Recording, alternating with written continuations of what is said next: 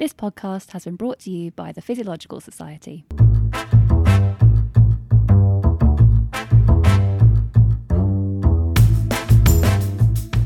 Hello and welcome to Let's Get Physiological, the podcast where we explore some of the fascinating ins and outs of the science of life.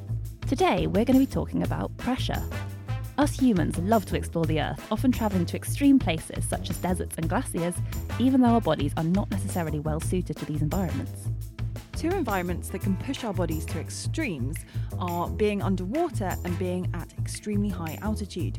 Yet scuba diving and mountaineering are two hobbies that many people enjoy. So what is it about these environments that is so challenging? And how does our physiology respond to these challenges?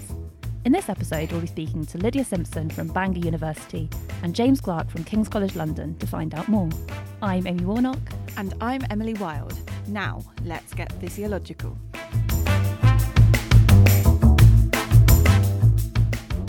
So the main physiological challenge at altitude is the fact that barometric pressure is reduced. So with every breath that you take, there's less oxygen in it, which really stresses the body, and the lungs, heart and circulation have to work harder in order to satisfy the body's demand for oxygen. Many people enjoy mountaineering as a hobby and like to scale tall mountains across the world, but ascending to these high altitudes means that there's less oxygen for us to breathe, which, especially in people who aren't used to living at high altitude, can cause some problems. Lydia Simpson from Bangor University explains. So in lowlanders, there's lots of pathophysiology or things that can go wrong in response to altitude exposure. So a lot of people might experience acute mountain sickness. So most people that go to high altitude or lowland natives might get a headache, essentially feel like you're a bit hungover. And that can happen anything above 3,000 metres. And that usually passes within a couple of days. And if it doesn't, you can take paracetamol or ascend to a lower altitude. However, sometimes people can get more serious issues. So high altitude pulmonary edema, so they can get fluid on the lungs, which obviously then makes it harder for oxygen to pass from the lungs into the bloodstream. And also sometimes people can get cerebral edema, which is fluid on the brain. And pulmonary edema and cerebral edema can actually be fatal if it's not treated and you're not brought down soon enough. So when suffering from serious altitude-induced illnesses, such as pulmonary and cerebral edema, it's important to move to low altitudes to reduce the symptoms. But if you're not suffering from any serious symptoms, if we stay at high altitude for a while, can our bodies adapt? Lots of processes happen which actually make you more tolerant of the hypoxic environment. So the first things that usually happen is you breathe a lot more. However, over time, you also compensate through you produce a lot more red blood cells in order to be able to carry more oxygen in the blood as well. So our bodies are able to adapt to high altitudes to make sure that we get enough oxygen into our tissues. Anything above 1,500 metres above sea level can be considered high altitude, with problems such as mountain sickness usually occurring at elevations from around 3,000 metres. In the UK, the highest mountain is Ben Nevis, which stands at 1,345 metres above sea level, so we're in no danger of suffering from mountain sickness here. This means that for her research, Lydia has to travel around the world to study populations that live at high altitudes, so that she can study the effects of living in a low oxygen environment for a long time. There's 3 high altitude populations. So fortunately, I've been able to study both Sherpa, who are native to the Himalayas, and also the natives to the Andes of South America. So they have actually, interestingly, adapted very differently to essentially the same physiological stressor. So I look at neural control of blood pressure. So in the Sherpa, they actually have only a slight activation of the sympathetic nervous system, whereas Andeans tend to have a larger activation, which is basically essentially the body's stress response. They both have a similar blood pressure. Sherpa also have maintained quite a high ventilatory response to altitude, whereas Andeans have a more blunted ventilatory response. So a ventilatory response is how much you breathe in response to oxygen. So when oxygen is reduced, one of the first responses you get is to increase the amount of breaths that you take to try and increase the amount of oxygen that you get. And lowlanders have quite a strong increase in breathing rate when they go to altitude. And this appears to be quite similar in the Sherpa, whereas it's a lot less in the Andean population. And the Andeans, as a result, tend to increase the number of red blood cells in their blood to try and increase the oxygen carrying capacity as a way to compensate for that. So some populations, such as the Sherpa, who are native to the Himalayas, and those living in the Andes, actually live at these high altitudes. Their bodies have adapted to living in a low oxygen environment in different ways. Sherpa often have an increased breathing rate to help them get more oxygen into their bodies, while Andean individuals have higher numbers of red blood cells to help them increase the oxygen carrying capacity of their blood. The fact that our bodies can produce more red blood cells when at high altitude is often used by athletes hoping to increase their athletic performance. That's the premise of why people train at altitude, to increase their red blood cells so they can actually carry more oxygen at any given time. But there is a kind of trade-off. As you increase the number of red blood cells, your blood actually gets a bit thicker, so it can increase the work of the heart in pumping the blood round. And this is what we see in some high-altitude natives that actually become maladapted to their environment. So in South America, a lot of native individuals can get chronic mountain sickness, and one of the characteristics of that is a large increase in the red blood cell content, which makes their blood quite viscous and thick, and actually it makes it really hard for it to be pumped around the cardiovascular system. And for high altitude native Andeans especially, that pathology is actually relieved when they go to sea level. But they have to stay in those regions because that's where the work is. They don't have any social support if they then move down. So it's important to research chronic mountain sickness and actually try and look for treatments, because there's not many treatments at the moment. And that's really the aim, because it's then impacting their quality of life. So it is a national health concern in those individuals. Some individuals living at high altitude can actually become maladapted to their environment and suffer from chronic mountain sickness. So it's important that we study what happens to physiology at high altitude so that we can develop treatments. Studying physiology at high altitude can also have other clinical implications. So we use high altitude in healthy individuals as a model of chronic hypoxia, I guess, independent of comorbidity. There's a lot of overlap with, I guess, other conditions that are characterised by chronic hypoxia. So some clinical conditions, people at sea level can be chronically hypoxic, and some of those mechanisms overlap. So by looking at high altitude natives, so Sherpa and high altitude Andeans have coped very well with chronic hypoxia and show superior physical function compared to when lowlanders go to high altitude. And we can also look at those that are maladapted to their environment in order to understand a little bit more about what makes people thrive under conditions of low oxygen and what actually makes people sick and, I guess, not thrive. So that sometimes can translate to clinical populations as well. Hypoxia is a condition in which tissues of the body are deprived of an adequate oxygen supply, and it can happen at sea level. A severe asthma attack, some lung diseases, and anemia can all result in hypoxia. So by studying both lowland and high altitude populations, we might be able to understand more about and develop new treatments for these conditions. Finally, as a lowlander, we were interested in hearing about Lydia's experiences at high altitude. In Nepal, like the first day when we got to 5,050 metres, felt like I was being hit in the head with a sledgehammer. But it did subside after 24 hours, and as obviously the acclimatisation process happens, I actually felt fine by the time we'd spent 10 days there. So in Peru, we went to a slightly lower altitude, but we actually drove up there in 9 hours.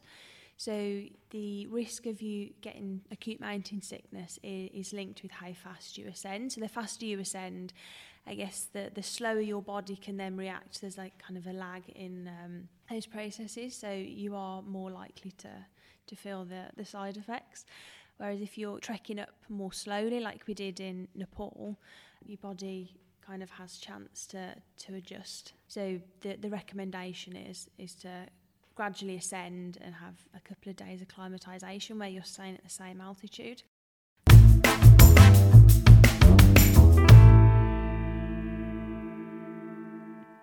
So now it's time for Physiology, True or False. So this is the part of the show where we try and debunk some of the myths and misconceptions surrounding physiology. So my question for you, Emily, is, does spending time at high altitude lead to weight loss? Oh, I don't know. Well, the answer is yes. I'm glad you knew the answer. So can you think of any reasons why this might be? Oh, I don't know, maybe something to do with like decreased appetite? Yeah, you're actually exactly right. Oh. Well done. Well, there are actually lots and lots of different reasons why people tend to lose weight at high altitude. It's been known for quite a while that people that go to high altitudes tend to lose weight, but it wasn't known for a long time exactly why it was. It was kind of assumed that when people go to high altitude, they're expending a lot more energy than usual, you're climbing mountains and stuff. Yeah. So it was kind of assumed they were just burning more calories. Yeah. But recently, research has actually shown it's probably more to do with our appetite and our metabolism. So in one study, they did a simulated stay on Everest using a hyperbaric chamber. So they basically... Okay, so they're like down at sea level, but simulating climbing Everest. Exactly. So they used the hyperbaric chamber to simulate the pressures they would be experiencing by climbing Everest. I wonder if these people could then claim they'd climbed Everest or not. I know, it's quite cool though, isn't it? So these people had access to as much food as they wanted. And importantly, they had no stressors. So things like cold exposure. Obviously, when you go up a mountain, it's going to be cold. It's going to make you shiver, burn more energy. They weren't allowed to sort of run around loads, so activity was limited. And these people lost an average of around 5 kilograms during the experiment. And this was actually quite a lot. It's quite a lot. And Yeah. this was largely due to reduction in calorie intake. But there was also another study, and this was done in 20 obese males. And this was done in an environmental research station on the Zugspitze, I think that's how it's pronounced, which is Germany's highest mountain. So here again, activity was limited to slow walks through the station. Food was freely available. And they actually found that the basal metabolic rate was increased at high altitude. And again, the participants reduced their energy intake during the stay. So obviously, again, led to a slight reduction in body weight. So it does seem that being at a high altitude can facilitate weight reduction, not only by suppressing appetite, but also by increasing energy expenditure. And this does make sense because, as Lydia was saying, we increase our heart rate and breathing rate at high altitude. So you can imagine that our metabolic rate has to increase to sort of make up for this. Yeah. The degree at which altitude leads to weight reduction is also dose dependent. So at modest altitude, loss of weight is comprised mainly of fat, whereas when you get to high altitude, it actually results in muscle wasting. So this is probably why base camps for mountains are usually placed at around 5,000 to 5,050 metres, because at this altitude, body weight homeostasis can actually be maintained. So you can maintain your body weight at these altitudes. That's interesting. But it's also important to note that there are lots of individual differences in how people are affected, and particularly differences between men and women. So a lot of scientific studies are often biased towards men, which is actually demonstrated by the fact that the two studies I just mentioned were both done on men. And the results of these sort of studies are then often just generalised to the population as a whole, but you can't really do that because obviously the physiology of men and women is different. So studies into how altitude affects women has actually shown that there are fewer changes in body weight for women at high altitude, and that the calorie requirement of women at altitude is actually similar to that of sea level. Oh. So yes, so that was a long-winded way of me saying that yes, being at high altitude can lead to weight loss, but it depends on lots of different factors.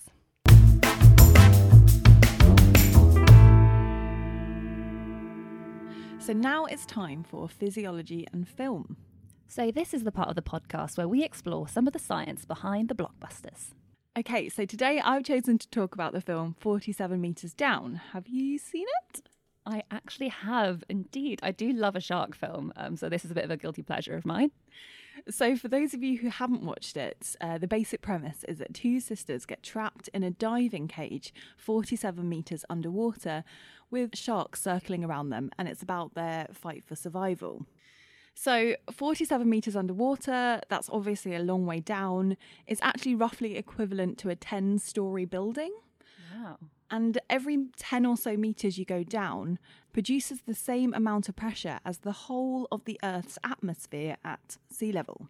So at 10 metres down, a person experiences almost 2 atmospheres of pressure, and at almost 50 metres down, so they were at 47, they would experience around 5.5 atmospheres of pressure. Oh my goodness. Yeah. So what does that mean for our physiology?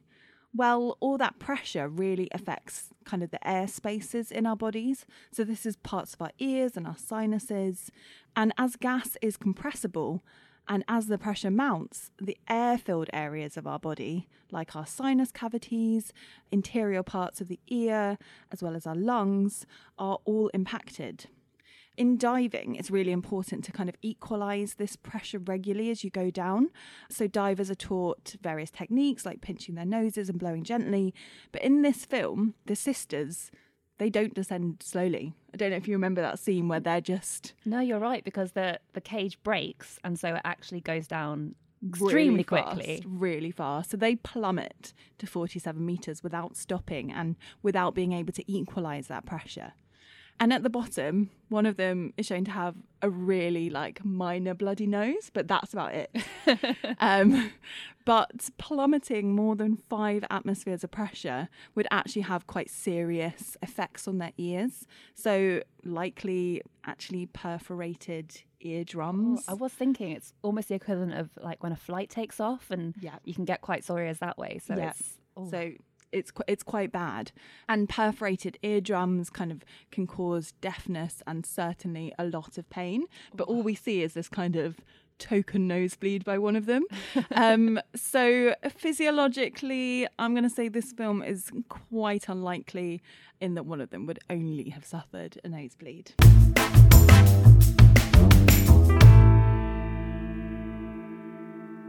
Earlier, we spoke to Lydia Simpson about the physiological challenges faced by humans at high altitude in a low air pressure environment. Now, moving from one extreme to the other, we spoke to James Clark from King's College London about the physiological challenges we have in a high pressure environment, diving underwater. The primary problem that humans are faced with when they go diving is the depth and the pressure. As you probably know, air is a fairly compressible gas and has a very low density, but water is very heavy, it's very dense, and the deeper you go underwater, the more pressure you're exerted on. So the problem with diving is that we like to dive to the bottom of the seabed to see what's down there, and that tends to be up to 30, 40 or 50 metres away, and that exerts pressures of up to 6 times atmospheric pressure on the human body. Scuba diving is a pastime enjoyed by many. But when we dive underwater, our body is exposed to an environment that is much higher than the pressure we experience at sea level. Clearly, our bodies are not adapted to life in this sort of environment. So what are the main challenges we face when diving? Diving can be dangerous simply because of the environment you're in. If you think about it, you can't breathe underwater without exogenous gas, so a gas supply. But if you take that out of the equation and assume that the diver is correctly equipped and trained, the 2 primary problems are the effects of gas that dissolve in your blood and your tissues while you're diving, and also the effects of changes in pressure. So if you go underwater, you are essentially being squashed, and anything with air in it will get squashed. There's a physics law that describes that called Boyle's law, and so that tissues with air in them will get crushed. So ears, gut, lungs, all those sort of things. And the second problem, as I said, is the gases that you're breathing will dissolve in that tissue. So your muscles and your liver, your heart, your kidney, your brain will all have gas dissolved in it. We probably don't think about it very often, but we live in an atmosphere of air, which is 79% nitrogen, and we do nothing with that nitrogen on the surface of the Earth. It just sits in our body. So if I was to wring a person out and extract the nitrogen from them, they would contain a lot of nitrogen. And when you go diving, because you're breathing air at a higher pressure, you breathe in more nitrogen. So your body essentially fills up with more and more nitrogen the longer you spend underwater. And that's got to go somewhere. And if you think about it like a fizzy drink, we'll take a fizzy drink and open it, and all that fizz that's been pumped in the factory likes to come out. And essentially when you ascend, you come up from the end of a dive, all that nitrogen that's dissolved in your body wants to come out. And if you come up too quickly, rather like if you open your can of Coke too quickly, you start to fizz and create these bubbles, which can cause catastrophic problems. Diving can lead to a build-up of nitrogen bubbles in the tissues of our body, known as decompression sickness or the bends. Symptoms of decompression sickness include joint pain, dizziness, and extreme fatigue. In very severe cases, it can be fatal. The bends is usually treated using hyperbaric oxygen therapy. This is the delivery of pure oxygen at a pressure substantially higher than that of atmospheric pressure, which is usually done using something called a hyperbaric chamber. At this chamber pressure, nitrogen bubbles are reduced in size or reabsorbed to ensure adequate blood flow. The recompression also prevents further bubble formation and provides high amounts of oxygen to the injured tissues. Now, this all sounds incredibly scary. So what steps can we take to try and reduce the risk of developing decompression sickness when we're diving?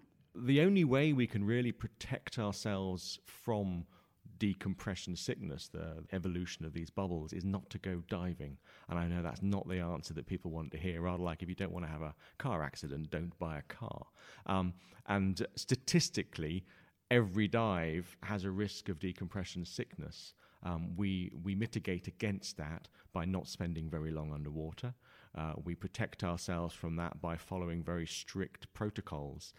Rather like the can of Coke, if we go to a nice little bottle of fizzy water now with a screw cap, if you were to sit at home and very slowly undo that screw cap, you can do it without any bubbles being formed. So at the end of a deep dive or a long dive, if you just come up really, really slowly, you will help get rid of those bubbles. And I know that sounds a very simplistic way of looking at it, but in the last 150 years, that's pretty much what diving research has taught us. And we now have very complicated computer algorithms and tables that we can follow, which essentially minimize the risk of decompression sickness. Something else we can do is look at our health. Bubbles like to form where rough places are. That's one very simple theory. Again, going back to the fizzy drink analogy, if you pour champagne into a very bad glass, you get lots of bubbles. If you pour champagne into a nice clean glass, you get very few bubbles. And our endothelium, the layer inside our blood vessels on which bubbles like to form, is a really good place to focus your attention on when you're looking at health. If you have a healthy vasculature, you tend to produce less bubbles. And so really, it's like the answer for everything. If you're fit and healthy, you're less likely to get injured while doing sport. So divers have special protocols to try and reduce the risk of nitrogen bubbles forming. This includes diving for only a short period of time, as this means that less nitrogen is dissolved in the blood and also ascending slowly, as fast changes in pressure can cause the formation of nitrogen bubbles. So we've spoken a lot about diving, but what are some other aspects of hyperbaric physiology? There's a lot more to hyperbaric physiology than just scuba diving. Hyperbaric just means higher than normal pressure. So you don't have to be exposed to very high multiples of atmospheres. So where we go diving, we may be exposed to 5, 6 or 7 atmospheres, but actually just being slightly above normal atmospheric pressure can cause a lot of problems. The analogy I would say is that if you're in an aeroplane, you may not think about it, but you're actually exposed to much less pressure than you would be on Earth. So simply just changing your altitude can change the pressure environment in which you're living. Obviously, diving is extreme in that respect, but we function as beings based on gradients mainly. So the difference between something on the inside of a cell and something on the outside of a cell. And our respiratory system and our metabolic system run on gradients. And oxygen is an important gradient. So we have more oxygen in the atmosphere, we suck it into our bodies through our lungs, and it gets to our cells down a gradient. If you are exposed to slightly higher than normal pressures of oxygen, so for instance, I would put on a mask on my face and breathed in 30% or 40% oxygen compared to the 21 I'm used to, I'm actually in a hyperoxic environment, and that's what hyperbaric environments do to us. They give us more molecules than we're used to getting, and that can have chronic effects. So if we're exposed to high pressures for a very long period of time, they can be really quite nasty effects. But if you're exposed to medium pressures for a short period of time, the effects may not seem particularly obvious or common, but there's been some really good science over the last 5 or 10 years that have actually shown that the genetics of people that are exposed to diving regularly are changed. They have different genes expressed in their blood cells. So that's telling you something about hyperbarics. It's telling you that pressure is doing something to the human body that is way beyond just being squashed or being expanded. So hyperbaric physiology relates to our physiology at a higher than normal pressure. Whilst being in a hyperbaric environment can be dangerous, it can also be used as a treatment for conditions that you might not necessarily relate to a change in pressure. Hyperbaric oxygen therapy can also be used to treat carbon monoxide poisoning, as it reduces the amount of carbon monoxide in the blood and restores the oxygen level to normal as quickly as possible. Hyperbaric chambers can also be used to treat brain abscess, especially in situations when surgery is difficult or the patient isn't responding to other treatments. Hyperbaric oxygen therapy likely helps in these situations in 2 ways. Firstly, it creates a high oxygen environment which can inhibit the bacteria responsible for the abscess, as these are generally anaerobic, which means they don't need oxygen. The pressure in a hyperbaric chamber could also help to reduce brain swelling. So how else can we apply hyperbaric physiology? Our understandings of dysbarrier, so the changes in pressure, not just getting higher pressure but also getting lower pressure, are driven on the whole by industry. No one wants to invest large amounts of money in research to look at how divers off the Great Barrier Reef enjoy themselves. There's not much money in that. But there's a lot of money in industry, in the deep oil research that's going on in the North Sea and things like that, where people are being exposed to high pressures. And that may seem, again, it's 1 in 1,000, maybe 1 in 1,000,000 people get to do that. We're learning a lot from that, which we've applied quite strangely to our space race and the investigation of human spaceflight. People don't think about it very often, but the vacuum of space is a very big pressure change from when you're in the ISS. And when you go out onto an EVA, we saw a few years ago Tim Peake doing his great little EVA outside the ISS, there was a drop in pressure inside that suit when you leave the ISS, and that drop in pressure can actually instigate the same problems that we see in divers when they've come up from a dive. So actually, hundreds of years of diving-related research in the last 60 years have really helped us explore space. I spoke before about small changes over long periods of time, and one of the things we are faced with if we are to live on other planets is that we'll be having to cope with very small changes over a very long period of time. And I think those small changes are going to change things that we don't yet understand. And I think hyperbaric research, diving research, and altitude research put into context in one big package may actually give us the information we need to be able to understand how we're going to cope with that. So as well as helping divers, it may be that hyperbaric physiology holds the key to exploring life on other planets.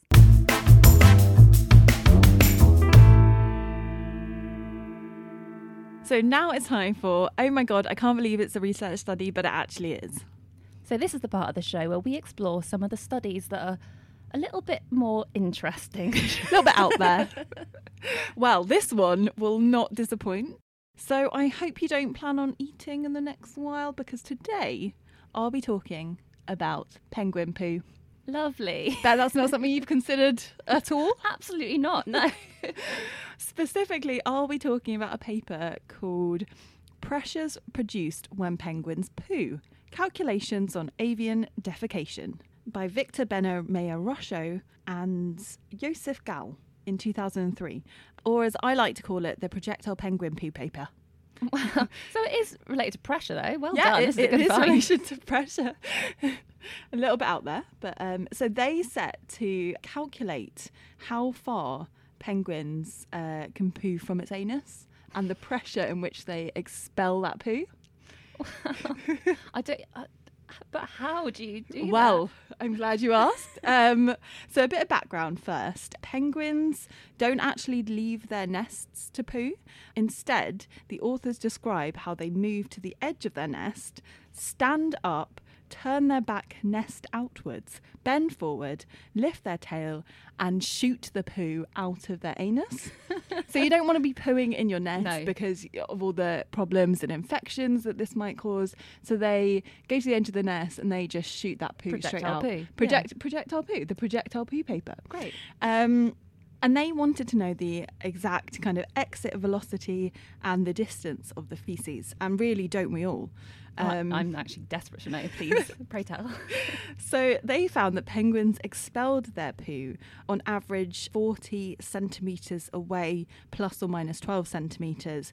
But that poo then leaves behind a kind of whitish or pinkish streak that can then end a few centimetres away from the nest's periphery. And this projectile poo is roughly about 1 centimetre wide. And I'm sure you want to know that the colour of the faeces obviously depends on what meal they had recently eaten. So like a fish dinner, fish and chips, exactly. Imagine presenting this data at a conference. I mean, there would be quite a few laughs, I would imagine. So as well as distance, they also concluded that the internal launch pressure that the penguin kind of reaches internally is about as much as 600 grams per square centimetre. So to kind of put it into human terms, this is actually 3 times more than what humans generate when doing their number twos. Well, I'd hope so. I don't want to project them around the bathroom. But the scientists note that what role the wind plays in this remains unknown. So I think there's a future in projectile penguin poo yet. Definitely. I We think need I'm to in do the wrong more career path. research.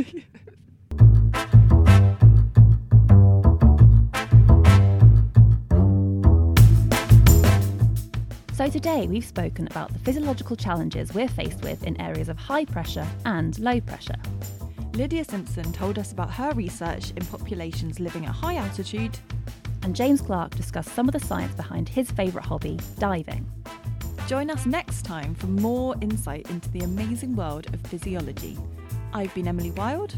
And I've been Amy Warnock, and we've been getting physiological.